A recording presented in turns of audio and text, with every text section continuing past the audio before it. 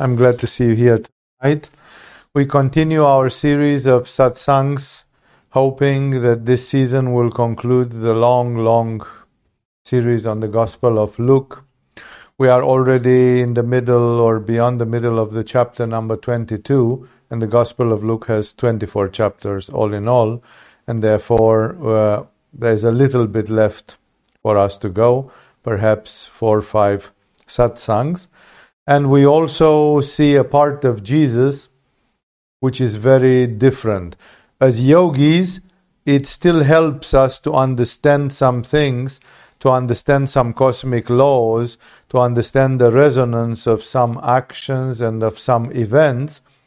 But you can obviously see that since the moment when Jesus becomes or is arrested, and then he is beaten, tortured, judged, brought in front of various so-called authorities who pretend that they have the right to judge of what's happening to this man, then what is happening is that Jesus becomes completely different psychologically. It's another Jesus. Jesus, when he was left alone to be himself, to behave as he wished, in freedom, he behaved in one way. And he was generally solar. He was generally on the offensive rather in defensive.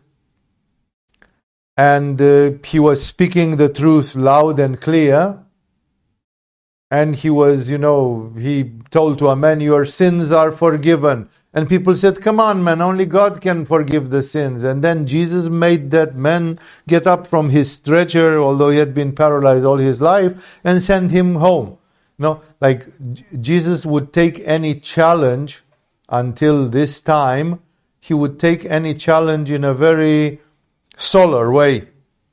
And he would take any provocation, any challenge, like, okay, I have to do something. I have to show that I'm right on this. I have to show to people the message from God. But in the moment when the profoundly demonized people laid hands on him, in that moment he stopped trying. No, he did not try to perform miracles. He did not try to do paranormal things. He did not try, of course, when he was asked about some things, like, hey, are you this? And did you tell lies? And are you a false prophet or something? Then, of course, he said, no, I have been speaking openly. I am who I am. I know what I'm doing and so on. But, nevertheless, he does not have the same aggression. No, I would use a wrong word, because he is not really aggressive. But before time, when he wanted to tell the truth, he was really accusing people. He was sharp. He called them foxes, snakes, wolves in a lamb's skin. He accused people of falsities, of hypocrisies, of demonism, of darkness, of a lot of things. He could have done the same thing here. He could have said, guys, you caught me and you are preparing to beat me up or something like this. You are just a bunch of assholes, You are the devil's spawns, all of you. You don't have any truth in what you say. No, he could have been on offensive, but he is not. Either it's the human nature, that there was too much pressure on him from a human standpoint. He was beaten, tortured, threatened. And there was no way he could do something about it. And of course, on the other hand, we think about the fact that his psychology was that, okay, this negativity must happen, is bound to happen. I'm pretty much sure that with the genius of Jesus, exactly as he stopped those people from stoning an adulterous woman, because they said that's the law of Moses, that's the law of I God know whom, that this woman fucked around and now we have to stone her to death. And Jesus just told them one sentence and paralyzed them, froze them into the act of it. No? And when it was about him, he somehow did not want to use. I'm sure there was a divine wisdom in Jesus would have allowed him to speak to the high council of priests or something and paralyze them, hit them with the lightning of truth. He could have brought the word of God, the real, because he was in possession of this supreme truth, of this supreme, or a man who a week before had brought Lazarus back from the grave. But he did not want to use it. In a certain way, we can see a side of Jesus which is defiant. It's like, on one hand, he is asking for trouble because he's behaving like, I don't respect you guys and you are not good enough and blah, blah, blah. No, he doesn't comply with them. He doesn't say, sorry, I'm young and enthusiastic and maybe I have, he doesn't try to make a deal with them. He's not a politician at all. And he shows us a way which I have seen in my life with other people when confronted to very demonic, very dark, very bad things, that he suddenly goes into a corner and he's just defiant. He doesn't recant. He is not afraid, really. But it's like, that's how you behave with the demons. You don't try to negotiate with them. You don't try to be nice to them. You don't try to play any politics with them. He just put his head between his shoulders and he kind of said, do your worst. I still claim that I am the Son of God, and for the rest, you guys, But he kind of took replies like, you guys don't know what you are talking about. You guys are stupid. You speak, but you don't know. This is speaking provocatively and at the same time elliptically, at least you could give me an explanation of what you mean by that. You could try to explicitate. Jesus is becoming like a grudgy, grumpy child, He behaves like, no, I'm not talking to you. I'm not playing with you. You are wrong all the way. And that's the way it is. And that's the way it's going to finish. I'm just sitting in a bit of a twisted way here. So, this is what's happening. And that's why, of course, we are going to see again the face of glory of Jesus after the resurrection. But these two episodes in the end of chapter 22 and in 23 and so on, they are very bitter because they show us another Jesus. They show us what happened to this shining Jesus, so righteous, so perfectionistic, so amazing. What happened to him when he was taken and beaten and tortured and smeared? And eventually, even when the crowds were asked to save him, the crowds preferred to save Barabbas, some zealot, some patriot, assassin, manipuristic fellow. So, Jesus was praying. He was asking the disciples to make a prayer with him. He was afraid. He was asking them not to sleep. But obviously, death was coming. The sentence was coming. While he was still speaking, a crowd came up, and the man who was called Judas, one of the 12, was leading them. Well, that crowd was soldiers. They were soldiers of the temple, so they were local police. So a crowd, but not a crowd of sympathizers or a crowd of curious people. He approached Jesus to kiss him, but Jesus asked him, Judas, are you betraying the Son of Man with a kiss? That's a famous formulation in other Gospels. In some other of the Gospels, they say that Judas actually kissed him because they wouldn't recognize him. No? And he said, the man that I kiss, that's the man that you have to arrest. It's pretty paradoxical because you would think that everybody would recognize Jesus.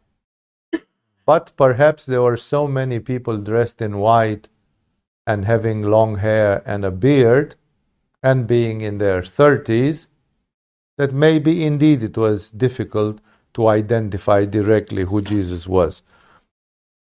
When Jesus' followers saw what was going to happen, they said, "Lord, should we strike with our swords?" And one of them struck the servant of the high priest, cutting off his right ear. That one is known to be Peter.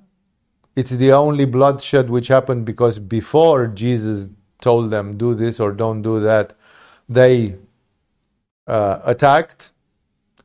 It would have taken a lot of effort to take some Japanese samurai to stop from defending their feudal lord if some assholes came and arrested him. No? So obviously there was not too much military talent there. Only Peter, who apparently was a more Manipuristic man, reason for which he became also the leader of the pack of apostles after the passing of Jesus, Peter had an access of anger and he hit and he cut the ear. From this cutting of the ear, there actually comes a symbol, because there are some Jewish sects, and especially some secret societies deriving from the Jewish sects. I don't remember exactly who they are, the Frankists or some of these, who did that. They cut their ear as like, we are the servant of the high priest, whose Peter cut his ear. Is the out of sympathy. They took that as a sign, that we are the people with a cut ear, representing that. So obviously representing the people who would arrest Jesus, judge him, condemn him, and execute him. So one of them, Peter, struck the servant of the high priest, cutting off his right. The servant of the high priest was probably a sort of special servant, because the others were just guards of the temple, a sort of local militia. But Jesus answered, "No more of this." And he touched the man's ear and healed him.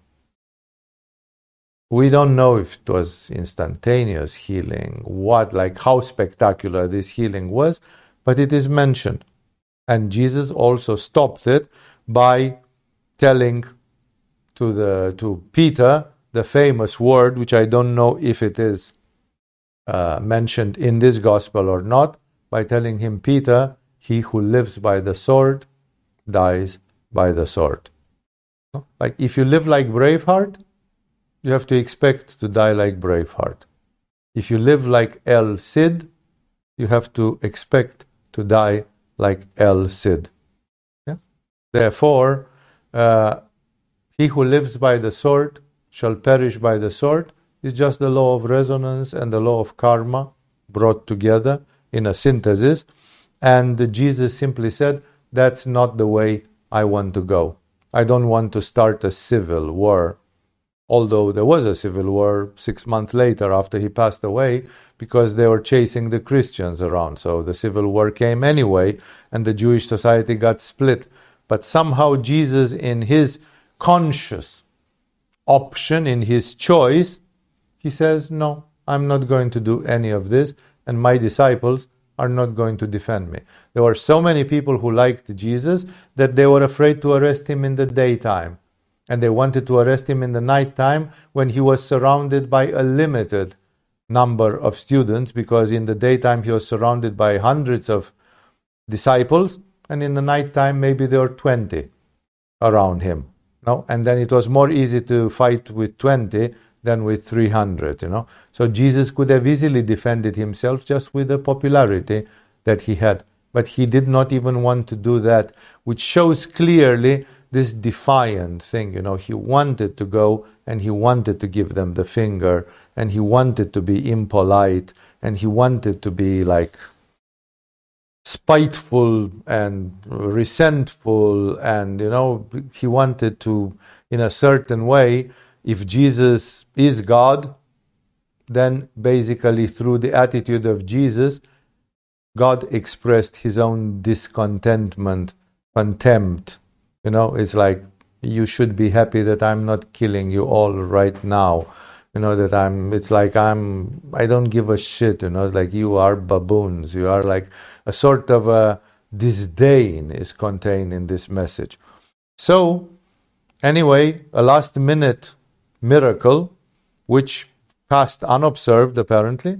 Then Jesus said to the chief priests, the officers of the temple guard, and the elders who had come for him. So this is who came for him. The officers of the temple guard, chief priests, elders, they were all there to arrest this one man.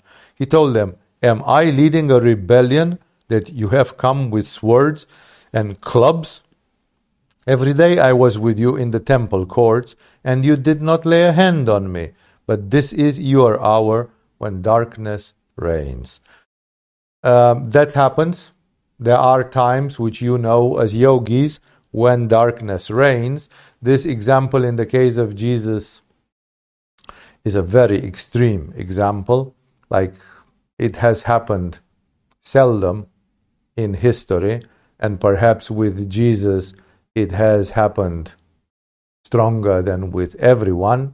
If you are going to look at the story of the life of Joan of Arc, for example, it happened with her, mysteriously. Joan of Arc, she was arrested by the British for obvious political reasons, because she liberated a few French cities and she empowered the King of France to fight back for the independence of France, because the British were choking them almost, And then the British, spitefully, out of grudge and spite, they arrested her, and then they were trying to find. They told her that she was doing witchcraft, that she was the tool of Satan, which was exactly the opposite of what she was, And then they condemned her to death for witchcraft or something, and they burned her at stake.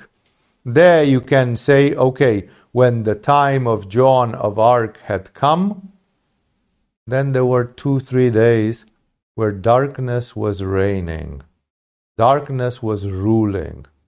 There are such moments in which there is given a free reign, and this example with Jesus is archetypal. It's a sort of the mother of all examples. Like, what followed in the next 3 days almost is incomprehensible until today. Like, how so many people liked Jesus, but somehow in 1 day and a half until he was crucified, nobody managed to do anything. He was such a charismatic, successful person, and everybody disappeared completely. So then he said, logical, like Jesus preserved, but in a defiant way, he said, now you're coming in the night. Why didn't you arrest me in the day? They knew very well why they didn't arrest him in the day, because it's a very fine balance of forces. The forces of darkness, they need to catch such a moment. And if God wouldn't have wanted to give them such a moment, it would have never come. But Jesus knew that this was permitted, and that's why he says, this is your hour. It was not just 1 hour, it was like 36 hours, which continued non-stop, maybe less than 24 hours, until they crucified him and he died on the cross. So he got arrested. Even when he got arrested, he behaved in very unconventional ways. Obviously, he was not yet experiencing fear in any way. He did experience terror at some later stages when he was tortured, and especially while he was crucified and about to die. But he was whipping at the people. They say, you come like cowards to arrest me in the night. Why didn't you arrest me in the day?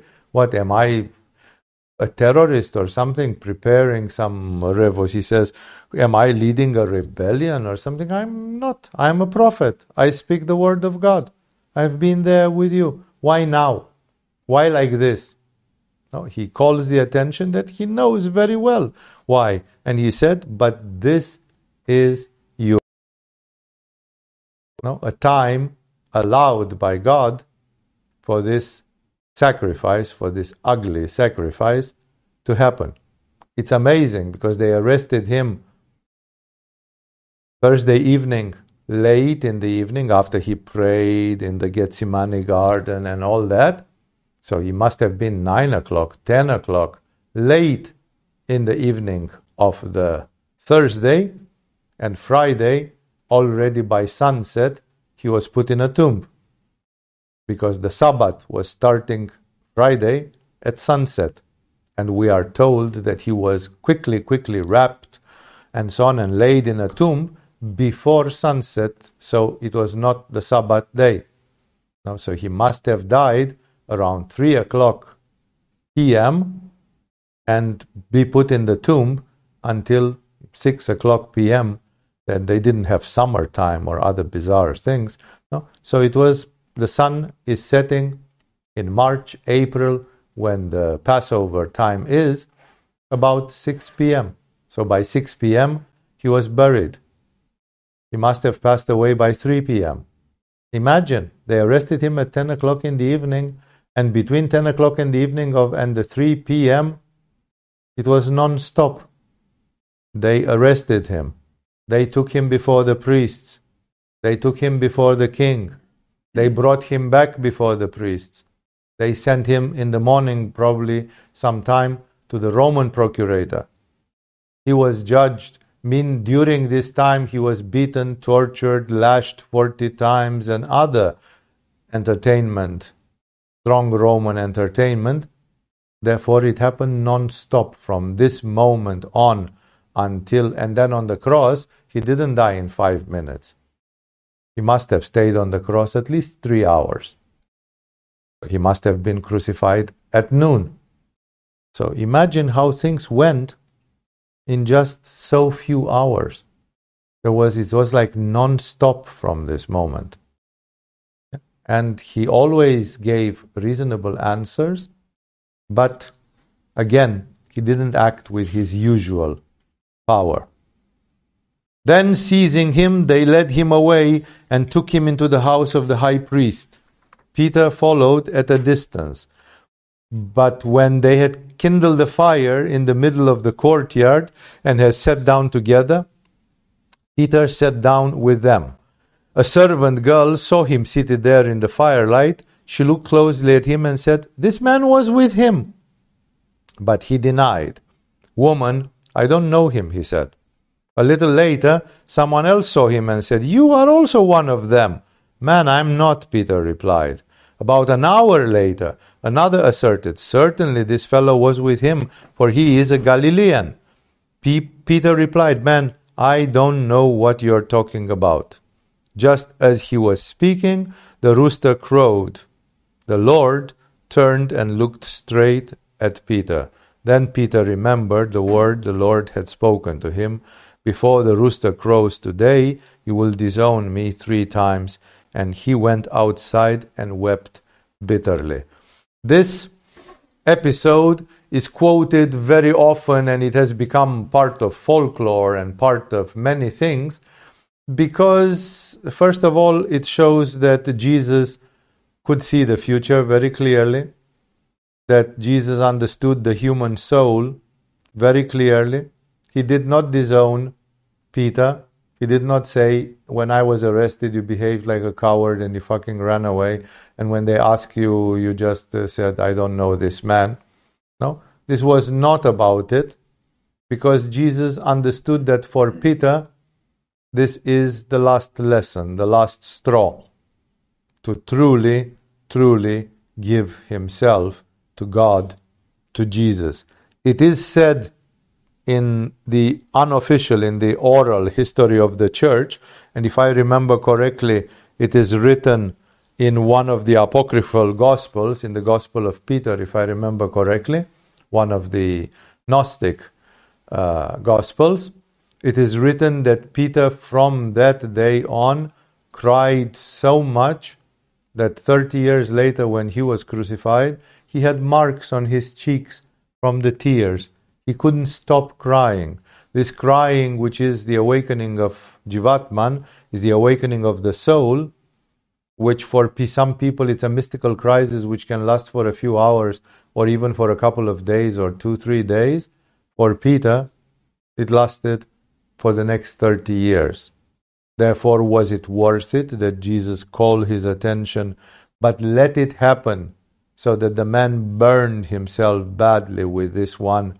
And then when he looked in the mirror, he said, "I can't look in the mirror. When I look at myself, I feel like I want to cry. I feel like I'm desperate. What have I done? No? And what kind of person am I? What kind of a lousy dog am I? Now that I behaved like this. No? So it's mentioned always, and it's mentioned because it shows this omen, like that before the rooster crows, then like these are omens, right? A black cat is crossing your way. The rooster is crowing for the morning time.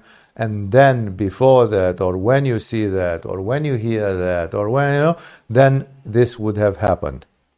It's almost a shamanic way of illustrating these things. And he wept bitterly, and apparently he wept bitterly for the rest of his life. The men who were guarding Jesus began mocking and beating him. They blindfolded him and demanded prophecy. Who hit you? Prophesy. Who hit you? And then they said many other insulting things to him.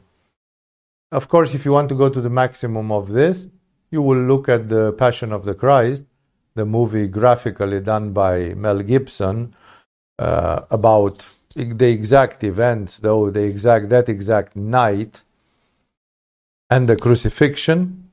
What we see on the Shroud of Turin, the signs which exist on the Shroud of Turin, the marks of blood and others, they show indeed that the physical damage given to Jesus was extensive, like the amounts of bleeding, wounds and things is huge. This man was beaten to a pulp, really. And before the rulers gave a sentence, the soldiers were already having some fun. Please know it. Today, we live in apparently civilized countries, most of us, but unfortunately, many people have a hidden desire for violence, which is huge. And some of them who get hired in the military and in the police, they do it specially to be able to manifest some of these violent things. I remember one of my disciples from Rishikesh, who actually came and visited me here also when I moved to Thailand. So I'm talking about 17 years ago or more. Later, I hear from a common friend that he lost a tooth or something because somebody hit him with a head in his teeth while he was watching some football game in England. And he was among the skinheads and the hooligans there, the supporters, these violent people who are famous in England, or they have a special names. And I said, this guy, I don't want to say his name, so that's why I'm not saying who he was. I'm saying this guy, this guy was a disciple in yoga. He came and visited me. He was practicing Tantra with his wife. What would such a person do in a British football match? No? And my friend said, well, it's the place where people can get drunk and fight with the opposite, with the other team of supporters. And the police is very soft-handed on them if they don't attack the police. The police lets them fight with each other like dogs, And in this way, basically, this man, every week, he needs some violence. This was a good disciple in yoga. He was doing yoga. If I remember correctly, he was a Pisces astrologically, so he was not a fire sign.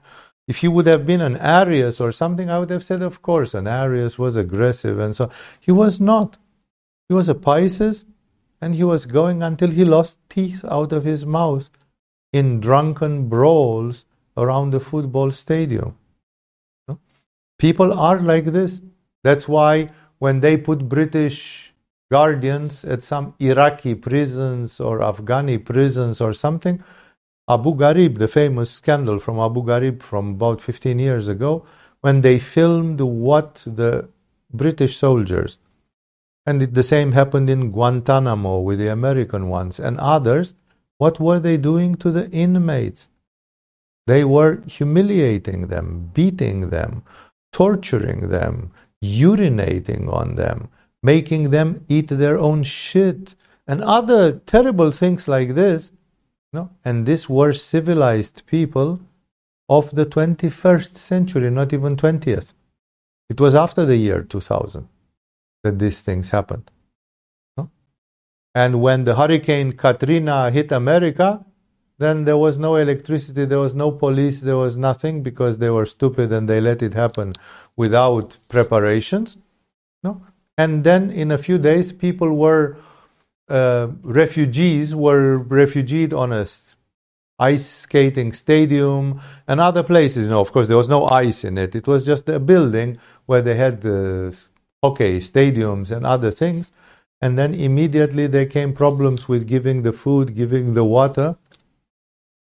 And many people got beaten, tortured, and many women got raped. That is in the holier than thou United States of America in 2005, in the presence of still police, army, National Guard. People have turned into monsters in 72 hours. It didn't take more than that. Because the human nature is terrible. I have seen often, I have experienced it personally. I have been handled by the police and the secret police and other people in communist Romania. And it was not an exception. You would think, those people must have been particularly bad. They were not. They were human nature everywhere in this world. When people have the opportunity, the people that have this Manipura, my goodness, they are dying to discharge it. They are dying to have some cruel fun. So you can see it in the case of Jesus. Even without him being condemned yet, because he had not been judged yet, neither by the priests, nor by the king, nor by the Roman procurator, he was already mocked, spat at, hit. They were basically treating him like a football. And it did happen. I have seen on the streets of India, in New Delhi, when they caught some guy, I was there, I have seen it physically. They caught some guy who I don't know what mistake he had done. And then there were like 7 policemen forming a circle around him, and that they were kicking and punching him from each other, like a ping pong ball, like this. Bam, bam, bam, one from the back, one from this, They were just having fun and they were laughing. It was great fun. But believe me, they were hitting this guy really seriously. It was not just some friendly, they were hitting him badly. From the back, from the front, from the, like a football. They were kicking him like a football, and the guy was falling and standing up. And all the policemen were having a moment of fun. This was better than chai, than masala tea. This was some real fun where you can discharge these animal instincts. Imagine in the Roman army and so on, how many super violent people who, when they caught the opportunity, they would let it free. They would just release it. And now Jesus was suddenly an ex-important person whom they could mock. Suddenly, this guy who was the pure prophet of yesterday, now you could spit on him and kick him in the butt and, insult him and tell him, why don't you make a prophecy? If you are a clairvoyant, then say who hit you. Somebody would hit him from behind, and then they would do, we have this game. The boys and other people were having this game in Romania, but not so violently. It was a pre-violence thing, that you would be surrounded by 5 people and one of them from behind would clap you on the head, and then when you would turn, everybody would say bzzz, like bees, like bumblebees, like say, who is the bumblebee who sat on your head, like teasing. It was a teasing game, but not painful. It was just teasing. But you could see now, when I look back, I can see that if those people would have been policemen or soldiers, they would have crossed the line. And it would have started becoming painful and aggressive. So the men who were guarding Jesus must have been the temple soldiers, the militia of the temple, the Jewish militia. And they were mocking and beating him. It makes you cringe when you think that God came to visit the earth and some imbeciles were spitting at him and beating him and mocking him. And he allowed it to happen. No, because he could have zapped them back with some Chinamasta lightning. Anybody who stretched their hands could have fallen down electrocuted or something. He didn't. They just went. Like from this moment on, Jesus has changed gear. He is in another gear completely. No, because now he is not solar. He is not giving. He is giving implicitly. But directly, he is enduring. He is taking. No? And so these barbarous baboons, Jesus, who was so compassionate, so loving, so clean, so pure in so many ways, it makes you cringe. How can God let this happen? It's too painful. Even until here, it's too painful to think about it. And they said many other insulting things to him. At daybreak, the council of the elders of the people, both the chief priests and the teachers of the law, met together, and Jesus was led before them. If you are the Messiah, they said, tell us. Here it tells us that it happened at daybreak. It happened Friday morning. So it means Jesus was arrested for about 6 hours. And during those 6 hours, the soldiers did some bad things. Jesus answered, if I tell you, you will not believe me. And if I asked you, you would not answer. But from now on, the Son of Man will be seated at the right hand of the mighty God. So the answers which he gives cannot be understood unless you study the prophets and you see who was sitting by the right hand of God. If God was a king, then who is the prime minister who sits, the son, number one, the oldest son, who sits together with his father by the right hand? Traditionally, the queen will sit at the left because she is a Shakti, if there is a queen, and then at the right hand is the champion of the king or the prime minister of the king, the one who does the bidding of the king, the one who is the active, the CEO for the king. No? So Jesus told them clearly, it's obvious that you arrested me by night. You are bound to destroy me because you could have tried to arrest me yesterday in the daytime and say, hey, we have seen you around for 3-4 days. You are too disturbing. Come a little bit before the high priest and so on. We really need to, they could have arrested him if you would have said, no, I don't want to come. Well, come anyway. They could have taken him. But then the crowds would have been there. Now it was 6 o'clock in the morning or whatever it was. They took him and Jesus said, it's obvious where this is going. You made a secret council here where you are 90% against me, and now you are asking me the most painful question. You're asking me, are you the Messiah? And then he said, what? If I tell you, you will not believe me?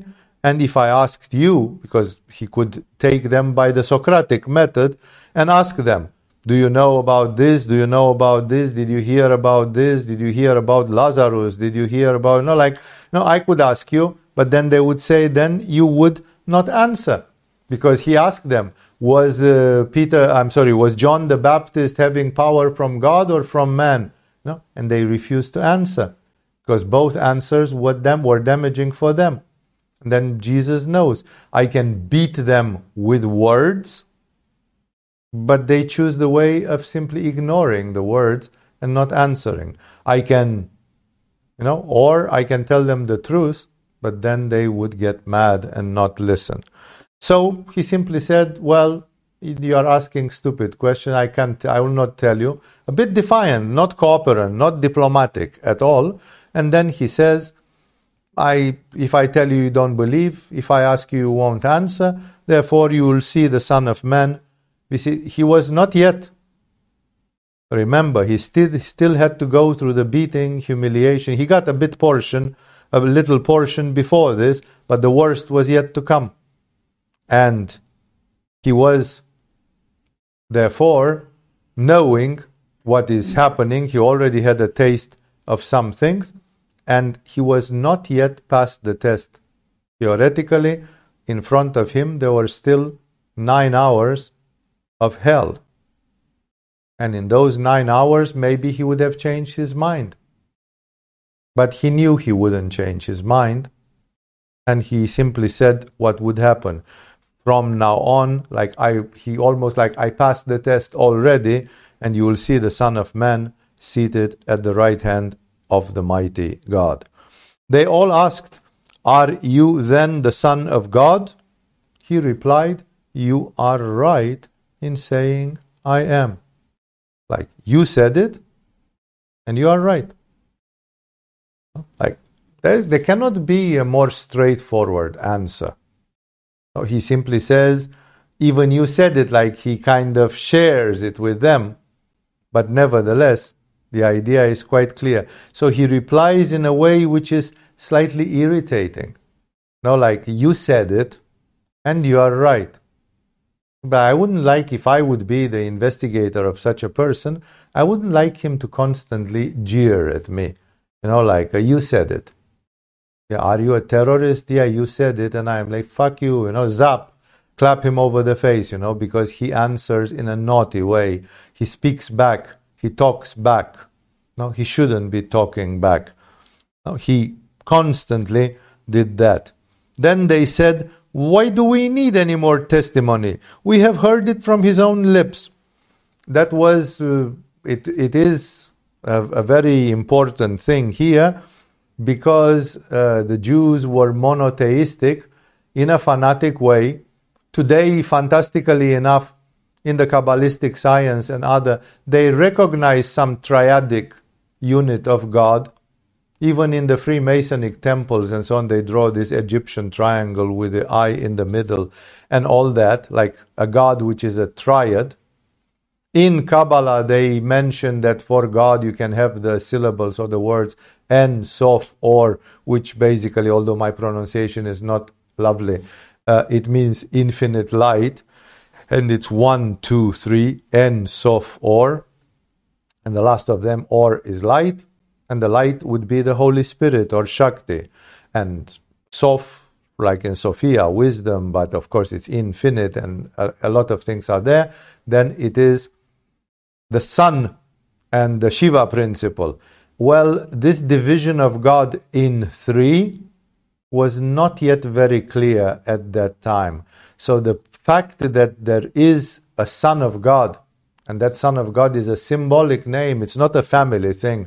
It can be interpreted Walt Disney-like, but it actually represents a principle like the Father, the Son, and the Holy Spirit, Paramashiva, Shiva, and Shakti.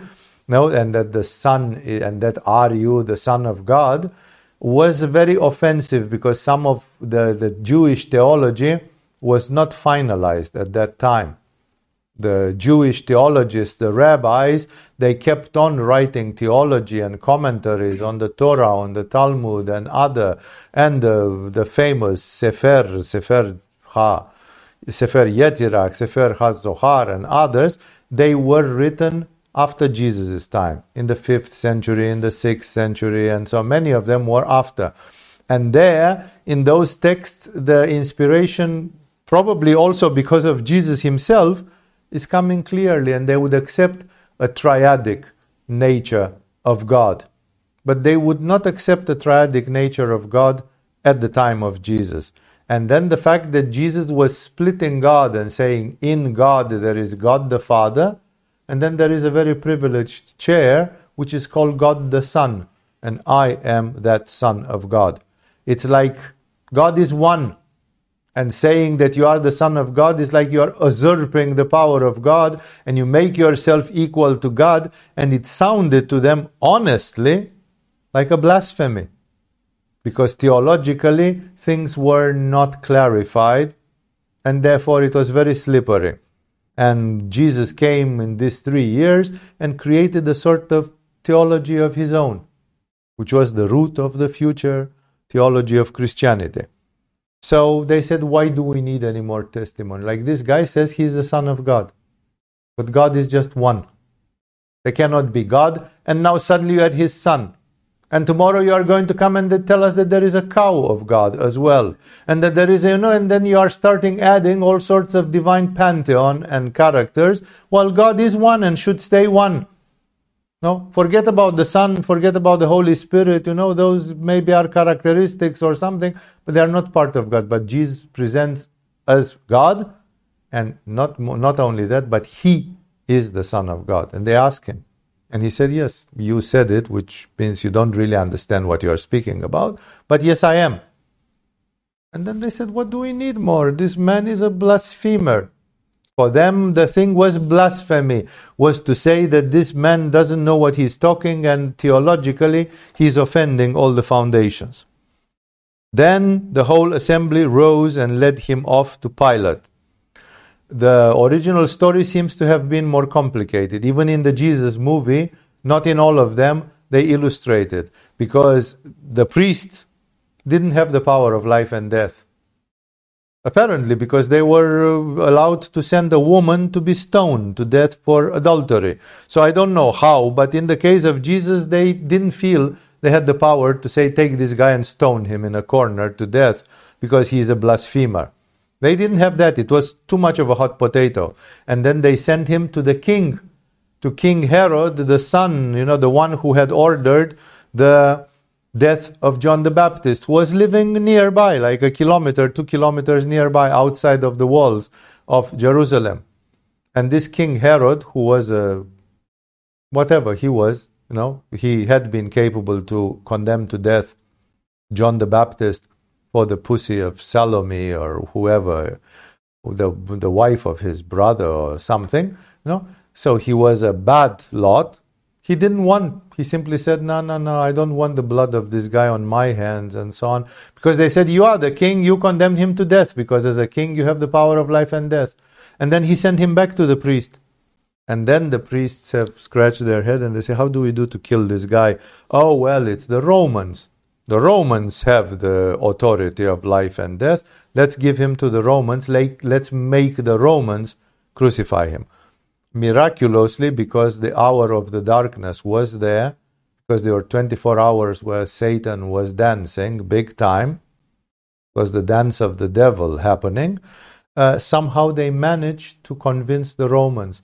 The Romans in those times, they were very proud that they were not barbarians, that they were civilized, that they were bringing roads and aqueducts and all the stuff, and that these Jewish guys, they are just some barbaric tribes with some barbaric customs, and Rome is always just. So according to a justice, just that a hippie dressed in white robes was saying some bizarre ravings about the kingdom of heaven and that you should forgive your enemies and so on. It's like, that was not a reason to kill him. So it was almost impossible in normal condition. Yes, Barabbas had killed one or several Roman soldiers. So if you kill a Roman soldier, you die. Then the Roman procurator will not hesitate for a second. No, because it was an attack against the military power of Rome.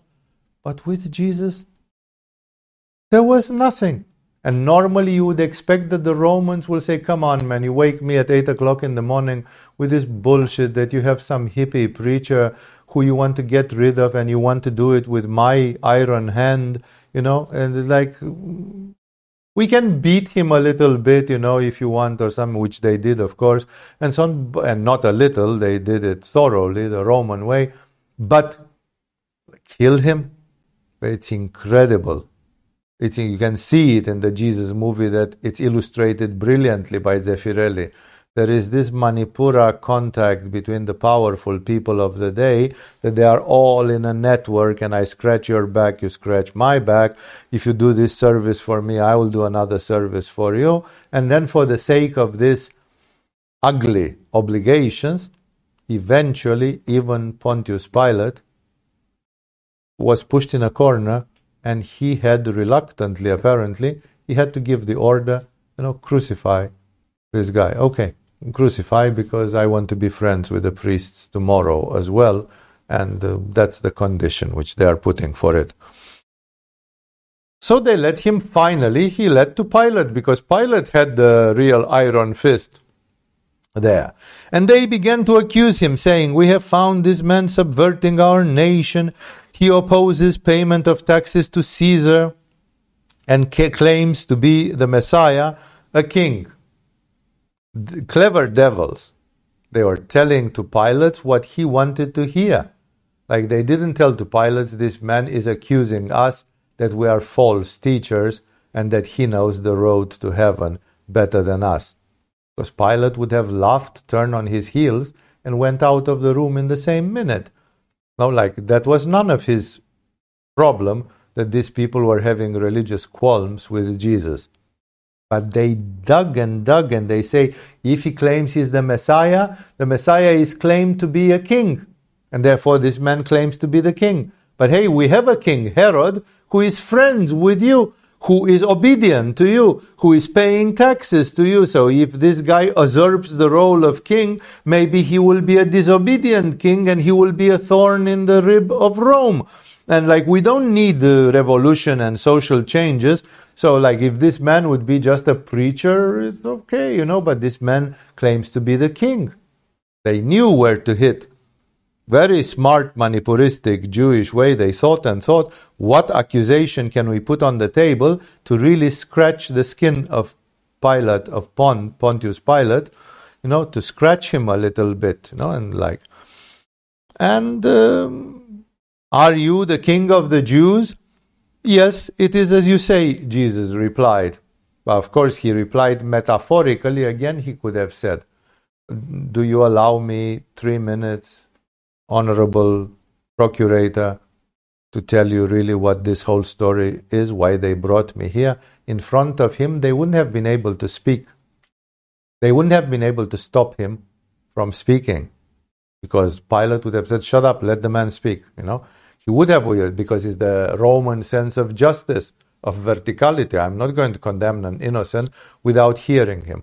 But even with Pilate, Jesus behaved a bit like an asshole. Like, he behaved by giving oblique answers, irritating answers, And here he said, yeah, in a way, I am a king. No, but he meant something completely different. Then Pilate announced to the chief priests and the crowd, "I find no basis for a charge against this man."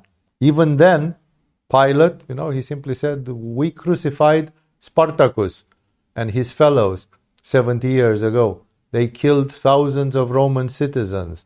They pillaged, they raped, they challenged the Roman Empire, and so on. Then we had to crucify them to make an example of them, because they were gladiators and they were great warriors and so on, But this guy, just a guy who is coming and says, "I am supposed to be the king of the Jews," and he looks like a hippie, and he goes, like a religious sectarian and so on.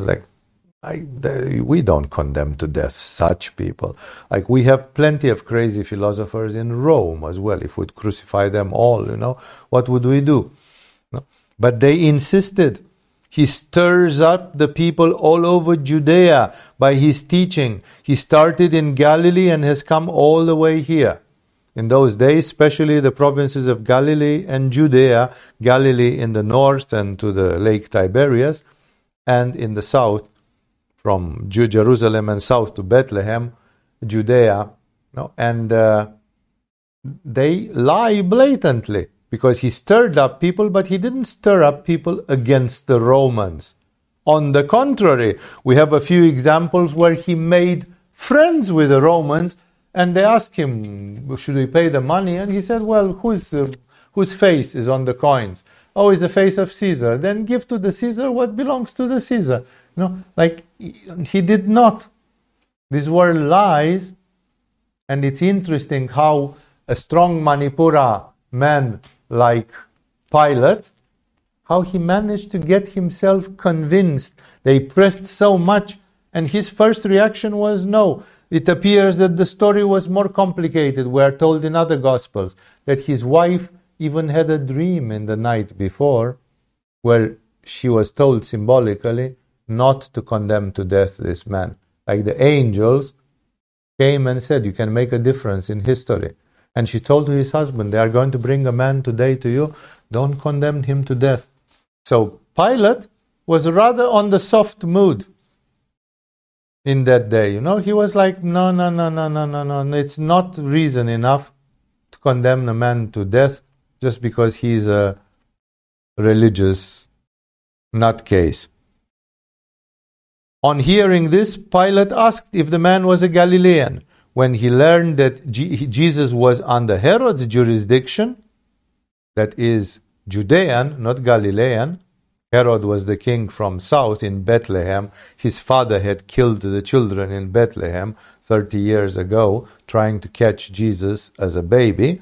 No? So this was Herod, the son of Herod. It was another Herod, but with the same name. And then he sent him to Herod, who was also in Jerusalem at that time. So he said, well, he's a Judean and so on, whatever, Galilean, wherever he comes, take him to your king and let the king give him 40 whiplashes. Everybody was trying to get rid of the responsibility, except of the priests, because the problem was a religious problem. And these priests, unfortunately, that bunch, even if 2 or 3 of the priests liked Jesus, the rest of them were satanic. They were, exactly as he said, that Satan entered Judas and made those people had been entered by Satan 20 years before, and they were like this every day. They were the priests of Satan. It's very ridiculous when you think that they pretended that they were religious priests who are giving to people. I'm not saying that there cannot exist rabbis which heart is with God. Until today, they are, but not these political priests who are part of the high council and who had these ones were dirty as hell. These were slippery politicians, cunning manipuras, ugly people. I remember that there is a beautiful conference of Osho Rajneesh when he speaks and he says the church, the government, the politics, like everything which is dirty and ugly, He defines them with his strong words in a very beautiful way, He says, what do you expect nowadays? That all these people who are in leadership, they represent everything which is ugly. So he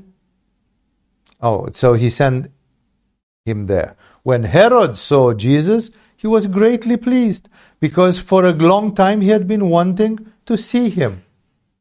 This was the disciple of John the Baptist whom he had ordered murdered. So things were not quite kosher. But at least as a king, he was curious, This is the king's jester. There's a new clown in town, and we got this clown to come and perform before me, because I'm the king and I have a boring life. From what he had heard about him, he hoped to see him perform some miracle. That's precisely the point. Notice this, that when it came to duress, Jesus did not perform miracles. Jesus always performed miracles when and how it suited him. I would dare to say more, that Jesus performed these miracles, his many miracles, in a state of joy, pleasure, being surrounded by people who believed and who asked for a sign. There's a certain encouraging psychology. But in the moment when the psychology comes like, let's see, do it, now. They couldn't do it. The same thing is seen by people who try to do smaller paranormal things, like bend spoons, like Uri Geller, or other such things, when they are put in a laboratory with skeptical people around who say, aren't you cheating? But don't do like that. Like people who nag you, they go in a state of mind where they can't do it. or they simply don't want to do it. Like, it's obvious, and again, paranormal things have happened to me in my life, and I have seen different paranormal things which could be considered miraculous, and all of them happen in this playful mode of God, never under duress. Sometimes I've seen some people doing some magic yantras or some things under duress as a sort of a desperate self-defense, but then it was a different story. Then it was a sort of a Manipura self-defense. Obviously, Jesus does not want to apply this self-defense. That's why please be aware, because that's one of the reasons why most of the parapsychological experiments, they do not succeed in laboratories. Because in laboratory, it's like people are brought before Herod and say, come demonstrate something. And in that state of mind, it's like all the miracle producing, all this paranormal thing of crossing over the veil of ignorance, crossing between the worlds is gone. That's why I often say it's very difficult to demonstrate miracles and paranormal things, because it's like the story with Paracelsus and the rose, which I hope some of you have read. Meanwhile, it's Marquez or Borges. I always mix those two up, which is unforgivable in literature. It's Borges. So he wrote this Paracelsus, the Rose of Paracelsus. And Paracelsus obstinately refuses to materialize the rose from its ashes, to rebuild it in front of the disciple, because the disciple is asking exactly with this Manipura. He says, if you do this, I will be your disciple, your slave for the rest of my life. That's precisely why Paracelsus won't do it, because it's not meant to be done like this. And after the disciple goes, 5 minutes later, Paracelsus alone, he says the mantra, and the rose materializes instantly. Like it's very nice to do these things in a faithful, worshipful, playful way. They always work like this. And you probably, Mukta, you are the only one who remembers in a Mahashivaratri with this girl who was having a health problem and so on. And then suddenly Shiva was dancing and there was a very playful atmosphere with a lot of people having faith and worshipping Shiva, and it became possible very easily to play with her body and perform a thing which 1 week later she confirmed brilliantly, like it had happened at that time, like she was healed in a miraculous way instantly. But not like, okay, why don't you do it? I give you $50 if you can demonstrate, It doesn't go like this. This defying stance is automatically closing the door for those. And Jesus, Herod says he was pleased. He was pleased because for a long time he had been waiting to see him. Hey, bring that clown here. Let him fly through the air a little. Let him walk on water or something. No, I'm very interested. I'm bored and I want to be entertained. He plied him with many questions, but Jesus gave him no answer. That's what I'm talking about. Was he looking for it or not?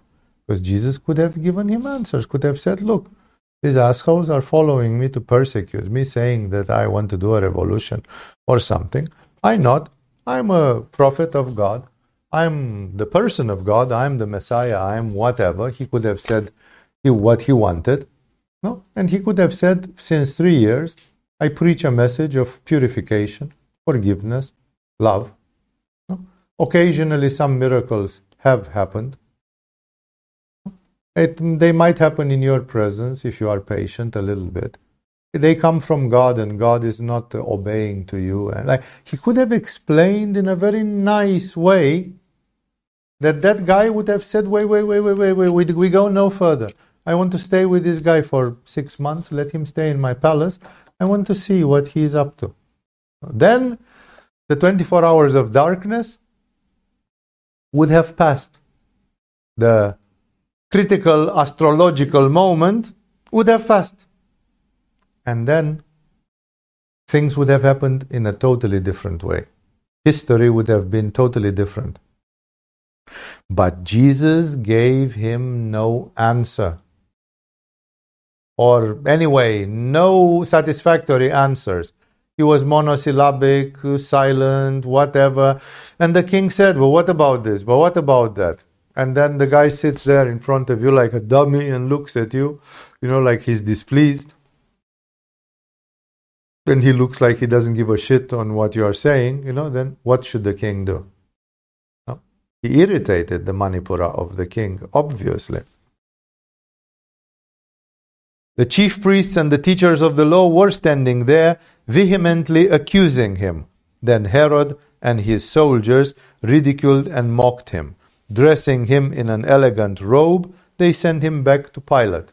That's when they dressed him, like in that famous painting called Ecce Homo, where he is dressed in a robe like he is a sort of a king, and in the robe of a king, with a robe over his shoulder, and that was to mock him. And of course, at that time, they probably spat him more, kicked him in the ass more, hit him more, he was. And then they said to him, that day, Herod and Pilate became friends. Before this, they had been enemies. And this was on the back of Jesus. Because they were sending the prisoner, you do him, no, you do him, and everything. So now they were on the same page. Pilate called together the chief priests, the rulers, and the people, and said to them, you brought me this man as one who was inciting the people to rebellion.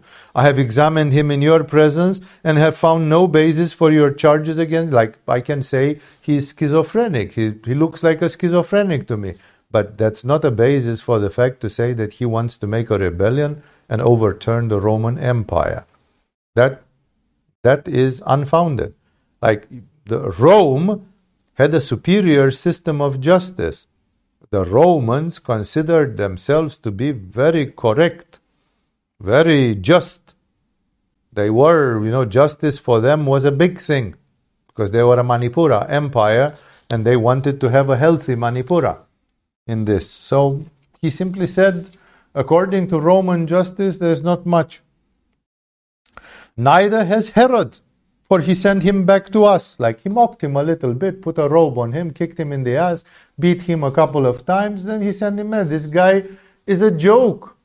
I can spit on him, Herod can spit on him, it's like, this is not the leader of a rebellion who is trying to upset the Roman Empire.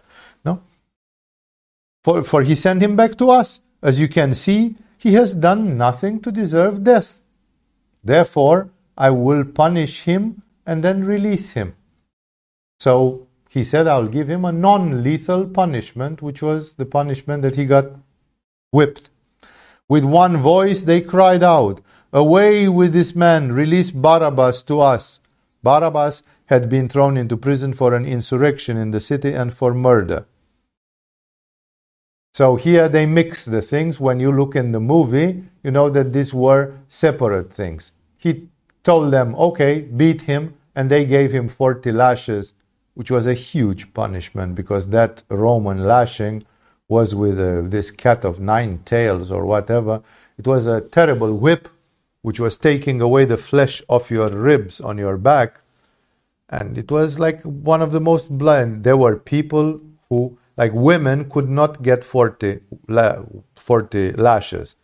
Women were getting 10, 11, 12. That was the limit for women. And some men, from this, they could go into anaphylactic, into a septic shock, and die. There were people who, after being whipped 40 lashes, they died without crucifixion. Well, they died within minutes or hours or days because it was a horrible state of shock. And there was a big loss of blood and a huge risk of infection and everything else.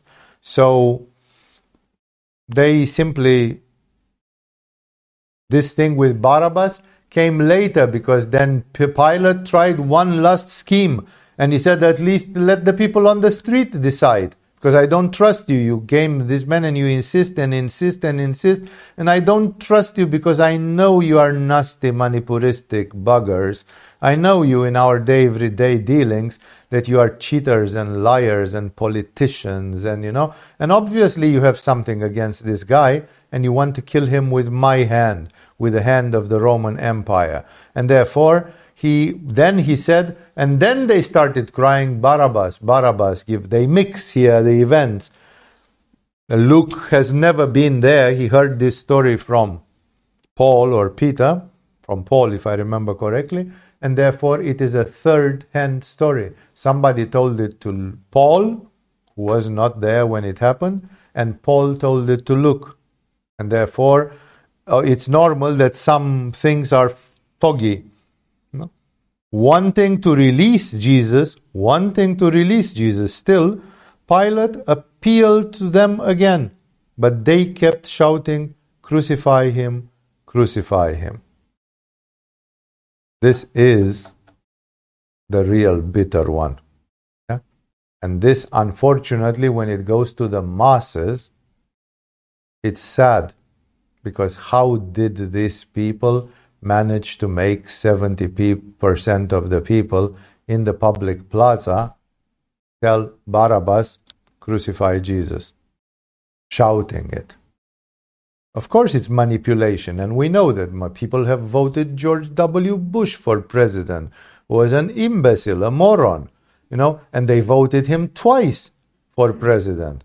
And therefore we know that manipulation happens all the time, even in modern times. No? And therefore, not that it's not possible, but in the moment when you do it with the support of the masses, then the national soul is involved. And unfortunately, this sad event has had a very negative effect on the Jewish national soul, of a spiritual nature, of course, of a negative spiritual.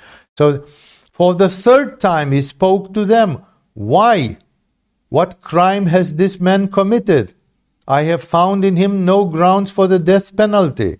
Therefore, I will have him punished, which means flogged, and then release him.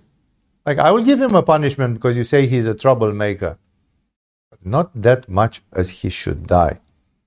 But with loud shouts, they insistently demanded that he be crucified, and their shouts prevailed. So Pilate decided to grant their demand. That's where he made the mistake of his life, because he was a politician. If he would have believed in the Roman justice, would have said, man, you can get naked and fuck each other with each other in front of me for the rest of the day, and I will still not crucify this man, because it's against the principles of the Roman justice. You can do headstand until sunset, and I will not crucify this man. You can, whatever you do, you will not convince. But they convinced him. And that was a terrible error for which Pilate remains marked for a long, long time in his karma. So Pilate decided to grant their demand. He released the man who had been thrown into prison for insurrection and murder, the one they asked for, that's Barabbas, a zealot, and surrendered Jesus to their will. This is the sad story, the sad end of this story, and from this moment on, they don't tell everything, that he was beaten before, he was beaten after. Those 40 lashes which are mentioned here, Jesus got them anyway. Now you could have said, come on, man, if you just were going to crucify him, at least don't beat him, because it's unnecessary. It's like, why beat him, just so that somebody can have some fun beating him, no? So the story was a bit more complicated. He tried to beat him, and he thought that would make them happy. But they were not happy, because they knew this guy will come back, Jesus, and he will be double angry. And he will be speaking the truth double as much. And therefore they had to get rid of him. And remember, there was the astrological conjuncture. The stars were aligned. There was the hour of darkness. The devil had been given this power to take Jesus out. And the devil, as an obedient evildoer, he executed, because from the standpoint of the devil, anybody who is like Jesus should be eliminated as quick as possible, because everybody who does the job of Jesus is spoiling the plans of the devil. And therefore, if the devil could take out all the prophets and all the great enlightened, all the Buddhas and so on, the devil would do that. But of course, it's not allowed, because they are protected by angels and archangels, and there are rules of engagement. And therefore, it's exactly like even in the military, they don't allow, theoretically at least, they don't allow snipers and others to shoot only the officers. No? Remember this scene from, I think, The Patriot with Mel Gibson, where they were just shooting the British officers. No? Shooting, and then the British army had no officers. And without officers, they could not control the troops. No? So it's the same. If you want to kill 50 people, why not choose the 50 most representative spiritual people? The prophets, the gurus, the Buddhas. Those, so the devil is not stupid. The devil is infinitely smart.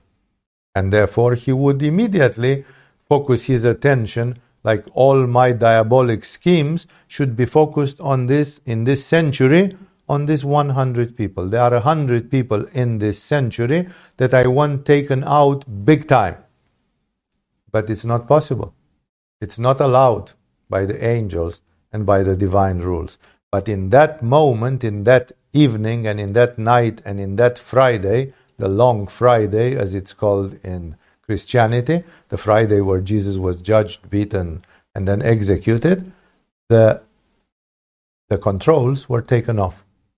All these limitations were taken off, and the devil was allowed to step forward as much as he wanted. And of course, the devil just did his job. No? He had a unique opportunity to expel his arch enemy, Jesus. Zang! He hypnotized whoever he had to hypnotize, in the high priests, in the Pilates, in the whatever. He hypnotized whoever he had to hypnotize to make them execute Jesus.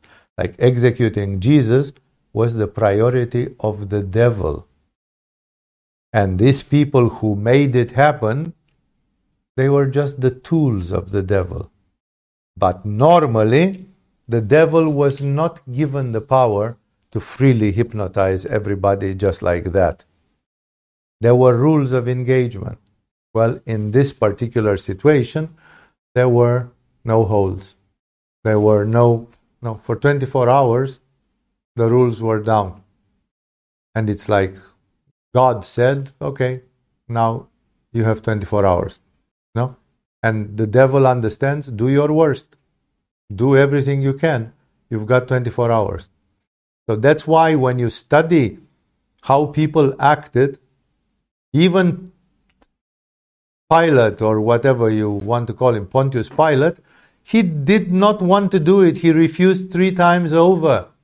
He kept on asking, but why? Why? It's too much. It doesn't sound right to me. And eventually, because of manipuristic compromise and politics, he did it anyway. No? So that's why, think about it, because that's what's happening when the powers of darkness are taking over. No?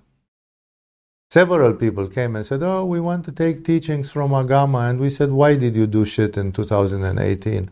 I said, we don't know. We were like swept away by a stream of hate and so on. And that's exactly what we're talking about. Where the darkness is unleashed. And if you search your soul, you will see. You will see that it happens. I can give you so many examples.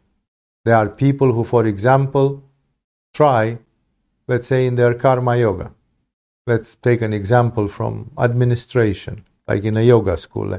They try to do something on marketing, on advertising or thing, and the whole forces are against them. And then I've seen this scene, I've experienced, they make something wrong, something goes wrong, and their own friends who are in the same boat, and they are colleagues, they enjoy it. They say, yeah, see, I told you that. No. You are two brothers in the same boat. And you are both fighting against the same devil. And the devil is so clever that he makes you be happy that your brother stepped wrong and did something wrong. No? And all you can say is, yeah, I felt it. Like I told you. It's like no. This is exactly how it's a phenomenon. Because then if you take the person and you say, why did you? You enjoyed when this person did something wrong. Ultimately, they will say, yeah, I shouldn't have enjoyed, I kind of got carried on by a primitive feeling from my amygdala, from my hypothalamus. It was the reptilian brain. I somehow got irritated, like the dogs. One is barking, all the others are barking at the same level. Why? It's just a primitive brain. It's just a very primitive reaction. I have seen groups in which 9 people were lazy. One person was trying to do the right thing, unentropic, going uphill, fighting against the oppositions, like let's get the computer to run or something because we really need it. And paradoxically, the other people were like, don't do, just drop it, discouraging. Like your own brothers, instead of encouraging you, when you are in the same team, everybody is discouraging you. Then what to say about foreigners? What to say about people who are opposed to you openly? If the people who pretend that they are in the same team with you, they nag you. They disencourage you. No? I have seen, follow it, you will see that sometimes people who are doing a very good thing, they do it against the opposition of 10 other people who are using psychological thing like to discourage. No? It's happening all the time. And it's the same thing. This is the demonic power of the chaos, of the entropy, which wants that everything should be destroyed, fall apart, go decadent. Exactly what's happening in Kali Yuga as we come from higher light and higher order and higher coherence of the universe. And of course, higher spirituality. So, you see that in such moments, even Peter did not dare to say, I'm with him. Because it was like swimming against a very powerful stream. But then, what did Jesus say? That I know that afterwards you will be the first to recover. Like after the rush passed, and that Jesus was crucified, and after he resurrected, then the first one who said, hey, aren't we a bunch of idiots? Like we've been with Jesus and now we can't even believe that he came out of his grave. No? And the first was Peter. Like he came back to his senses. He came back out of this fighting against this river of darkness. What was happening in these hours was the devil flushing a river of darkness. And that river of darkness was flushed on Pontius Pilate, on Herod, on the priests, and even on the population. Somewhere in another gospel, there is even the formula that some of the priests or the population said, okay, don't hesitate so much to crucify this guy. May his blood be on our heads. No, like the people pretending to represent the people, they said, if we, the people of Israel, killed Jesus erroneously, may it be on the karma of Israel. We're taking this responsibility. You just kill him. Don't have too many scruples. Which, of course, the Roman Empire was also a very demonic entity, having killed and enslaved so many, and therefore Pilate, he was not a clean man. He was representing a monster as well, a monstrous empire, and that's why somehow they had a deal. They came together. And thus, Jesus was assassinated by this conspiracy of the ugly Manipura from here and the ugly Manipura from there. And in this hour where the devil was pouring this river of darkness, they were all swept away and did it. Before they could think too much, the deed was done. Jesus was crucified, and history was written in this way. It's very interesting for you to study these dynamics of evil. What's happening when things go wrong? Again, look at the condemnation of Joan of Arc, and in history, look at any other times when this had been done.